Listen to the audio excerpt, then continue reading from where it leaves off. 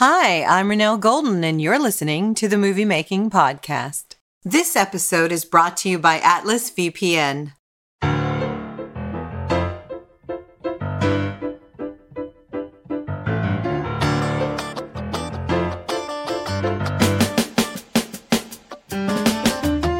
Hello, everybody. Today we are here with Fatima. Hi, and she is a filmmaker that does it all: writer, director, producer, and editor. How are you doing today? And did I say your name close to right? Yes, I'm doing good. And yes, I think you did a great job saying my name. Okay. All right. That's awesome then. I'm so excited to talk to you today. I'm always thrilled to talk to other female filmmakers because, you know, we're still kind of a minority, and to see people that are out there and actually making content, it's very inspiring to me and gets me very excited. What got you into filmmaking? Where did your journey start? So I kind of came into filmmaking late because it's not like I wasn't one of those kids who's like, I want to be a filmmaker from when I was 5. I just loved all the art. So when I was a kid, I just read a lot of books. I was addicted to books. And so I wanted to be a writer naturally. Yeah. Yeah. And so when I was like a teenager, I got really into music. And then for a while, I wanted to do that. And then I guess towards, just several years ago, I just it was like a lost dream where I was like, oh yeah. In high school, I started like a multimedia club, what multimedia meant at that time, which wasn't internet stuff. It was like just all the different, media. And so I was like, oh, that's so cool, because in filmmaking, as you know, you can combine everything. So it was just a natural fit and a natural journey. Were you always a storyteller? Even from a young age, were you always telling stories and then eventually became the screenwriter that you are today?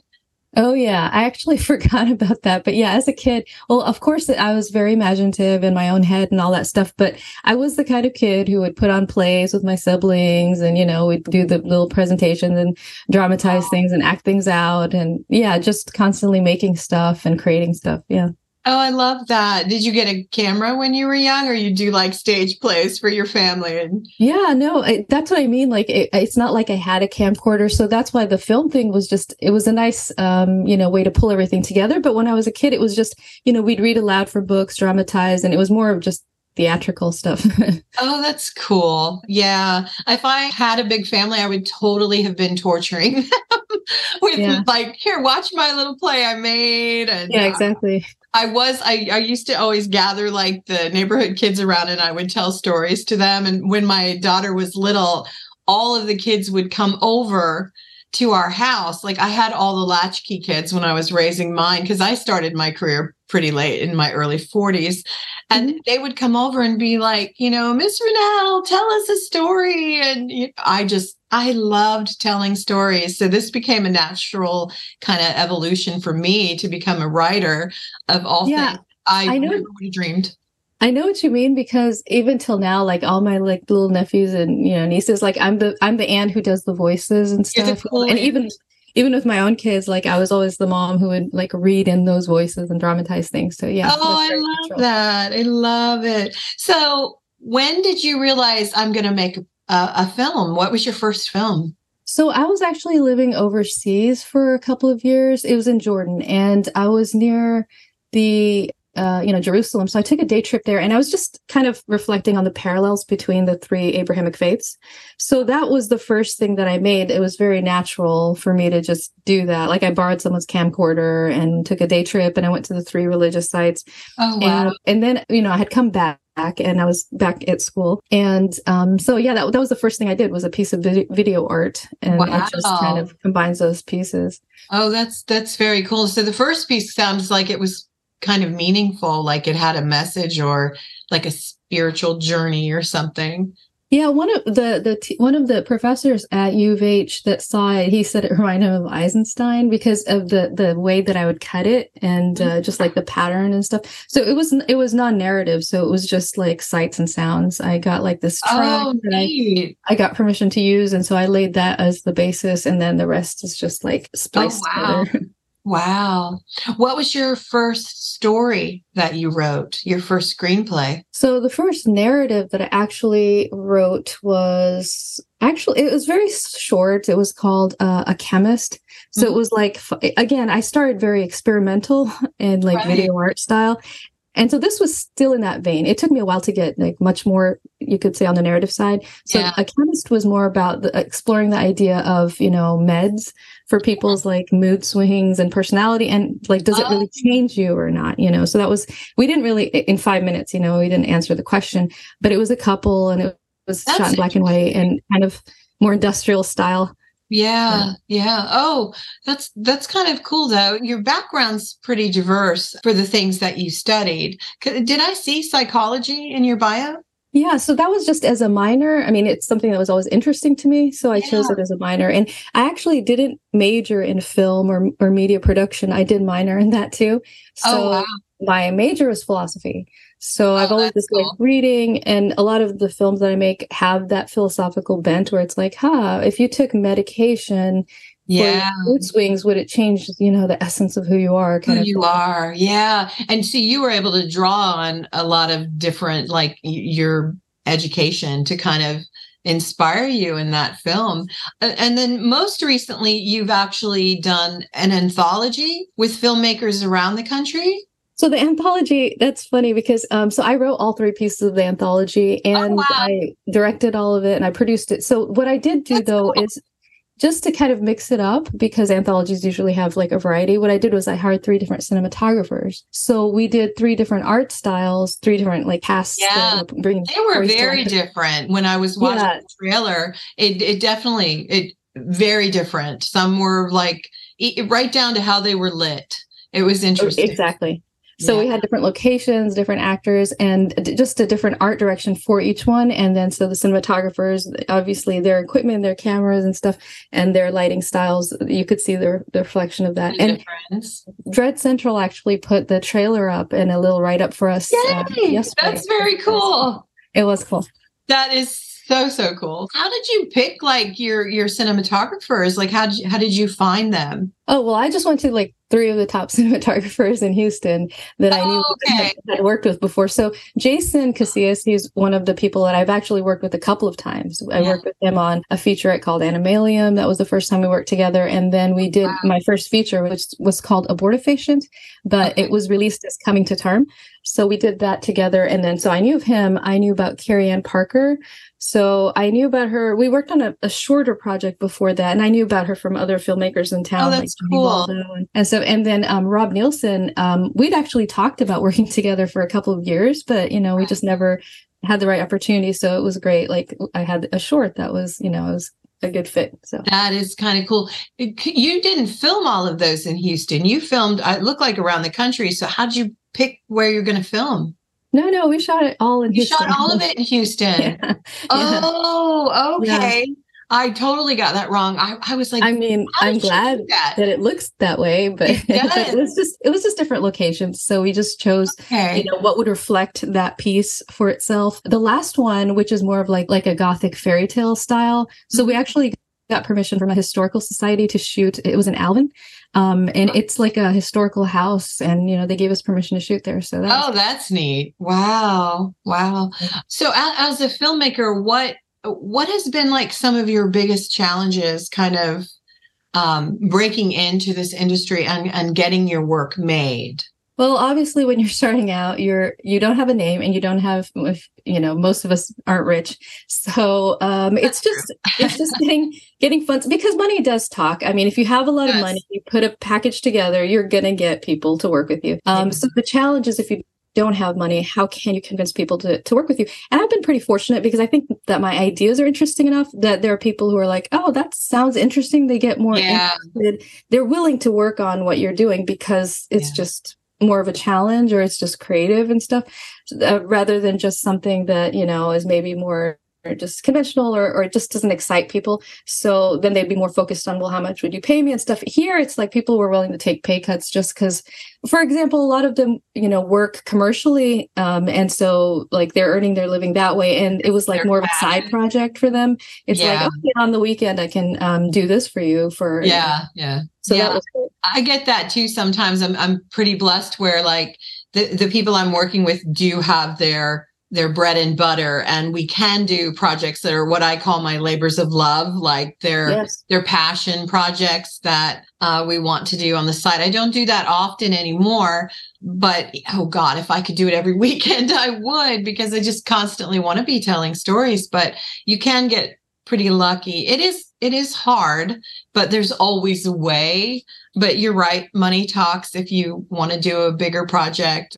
The best kind of gift to give a loved one is the gift of security. Atlas VPN is offering podcast listeners 86% off their 2-year VPN subscription. That's less than $2 a month to make sure your family's personal data is securely protected on all their devices. On top of that, you can get an additional 6 free months of service when you purchase in time for Christmas. Now you can utilize all that Atlas VPN has to offer, like their next-gen encryption, safe browse technology, and data breach monitoring. Keep your loved ones protected from cyber threats this holiday season. Go to get.atlasvpn.com/moviemakingpod. That's get.atlasvpn.com/moviemakingpod to get 86% off today. What would you tell people that, are looking to get into this industry? Well, I mean, it's not like I've made it yet, so I don't have the answer. And I'm sure everyone's... You've done a lot, though. I mean, you have quite a few credits and a lot going on. It looks like... it's pretty good. It's just, and I'm sure you've heard this and can attest to it, but, everyone's journey is different. So it's like they start here, and there are people who didn't even want to be in film and they ended up there, Oh, so, my God, I've heard stories. Yeah. Yeah, I know. Some of the people that I look up to, or that I've heard their stories, I'm like, wow, that's how you started. It's like completely even unrelated sometimes. What I normally tell people is just, this is what makes sense to me. It's like, start small. So the first thing I did was like that 3-minute experimental, short, and work with what you have. If you have good ideas and you try to treat yourself and the people that you work with professionally and seriously, then they do start taking you seriously. Now, again, I haven't totally like crossed over to where, I can get like a producer or, a studio or anything like that, but it's just slow and steady. So it's like, start with like a 3-minute short, make it like I made that for $20, Yeah. So then you go on to a bigger one. It's like 10 minutes for like $100 you have to just give people like a little bit of cash in their hand. And it doesn't take too much time. Right. And then you keep expanding, then we did the first kind of featurette we did was like a road trip movie, Animalium. That was like $3,000. I did it out of like my savings, and we just did it over like a weekend. That one we did kind of drive around the different cities for. Oh, that's cool. And, was that a fictional, like a narrative, or? Yeah, it's a narrative. It's a philosophical road trip where 2 brothers are taking a trip through Texas and they're discussing morality. So one of them thinks it's okay to kill people and the other one doesn't. It's like, he's more conventional about, morality. So he's like the everyman, and they just kind of debate this back and forth. Yeah.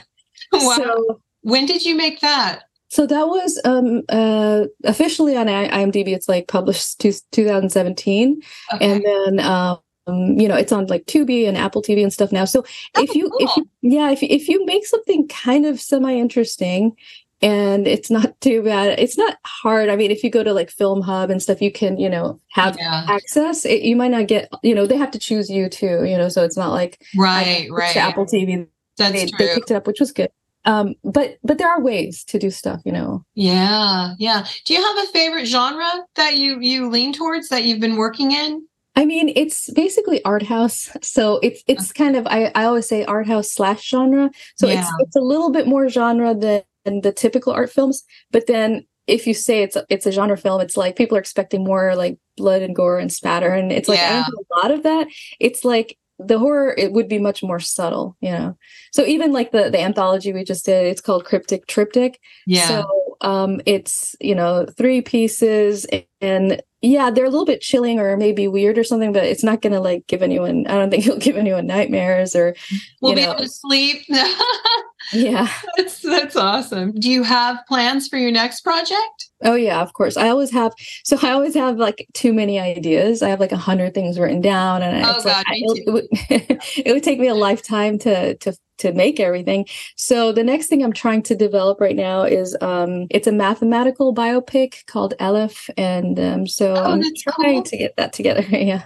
So mathematical. So is math a big part of your character's life, or how you tell your Yeah, story? it is actually a mathematician. So he discovered this, Cool. like he did a proof because I took philosophy, I did logic and stuff. So we came across this character and he's very intriguing. His life stories, it's really fascinating. But the way I'll do it is kind of not a typical biopic because again, it's me making it. So I want it to be more like artistic and a little more conceptual and things That's like that. awesome. That's so cool. How could people find you if they want to learn more about you or hire you or, just know where you're at? Oh, I'm all over the place. Like you could just Google my name and everything will come up. I mean, I'm on a lot of social media platforms. I have my website, which is blackrevel.com, REVELV, like Victor. Cool. So yeah, that's the company name I use, Black I Revel. love that name. It's very powerful. Thank you. I liked it because I like it sounds a little bit like Revel, like revolution, like Rebel, all Rebel. of it. Yeah, exactly. All that. I actually was thinking of just calling it Revel Productions when I first started, but that's too short. I couldn't get the domain. Yeah. So let me just give it a twist. Well, and adding black to it, it's like intense. It's powerful. Yeah. I like it. I thought it was Revelry. Yeah. Yeah, that's awesome. Do you have a dream project? Like I that do big actually. one you're working towards?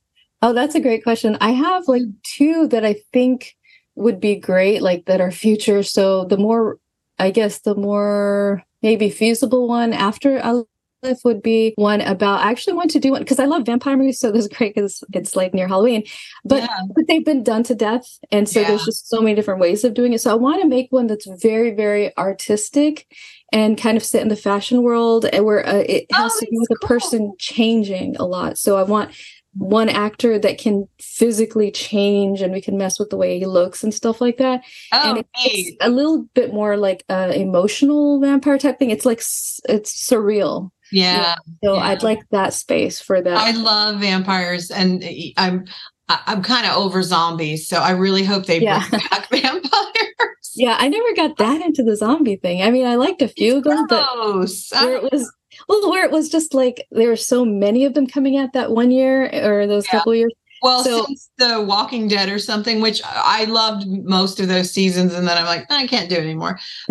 It's just there's so many, and I actually wrote a vampire movie about a vampire that misses life, misses being alive, like having a wife or kids or all of that, and he's kind of depressed. So. Oh, that's interesting. Yeah, that's a theme I've seen on the more artistic ones, but I don't think they really talk about like the wife and kids aspect of it. There aren't many that are like telling the vampire from is it a human aspect? I don't know what word I'm looking for, but like a full character that like has feelings and. I mean, did you ever see Herzog's Nosferatu? No. So if you check that out, because Klaus Kinski, he did that one. Okay. And so they do address the issue of just how lonely it is to be there, That's kind of what I was going with, what I wanted to do too. Oh, so, okay. Klaus Kinski. That's the actor. And then the director, Werner Herzog. Okay. I'm going to write that down and check that out. Yeah, it's his version of Nosferatu. I mean, it's still the original German one, but he adds that kind of dimension to it. That is so cool. So cool. Well, I have had so much fun talking to you. Is there anything you'd like to share with us before we do our final 5 for 5 questions? Nothing in particular. I mean, people can find the website and just, there's a lot of information. Rebel.com. Yeah. And the movies, like I said, even if you just Google Fatima High and just type it in there, everything will pop up. Oh, very, very cool. All right. Well, then we're going to wrap up with our little traditional thing we do here with everyone I talk to. And I'm going to ask you 5 questions. They're just goofy. As of now, there's no test at the end. No, for me, because I won't remember. But whenever you're ready, I'm going to fire over. Okay. First question. What's your favorite food?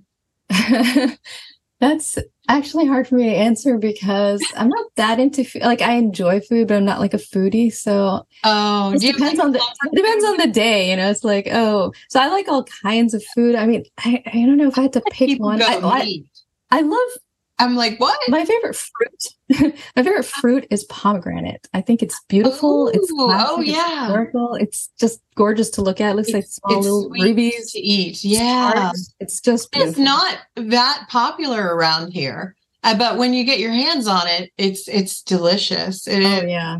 No. It's I mean, it's cumbersome to peel it and stuff. But. You know, the inside of the fruit, don't you? I think it's so pretty. It's gorgeous. And, you know, you see it elevated in paintings and stuff, you know. So I think there was a Dante Gabriel Rossetti painting with a woman holding a pomegranate. It's just seared into my mind from when I was a teenager. Oh, wow. You really do know your art. I never would have thought of that. How interesting. Okay. Question number 2. What is something that inspires or motivates you in life?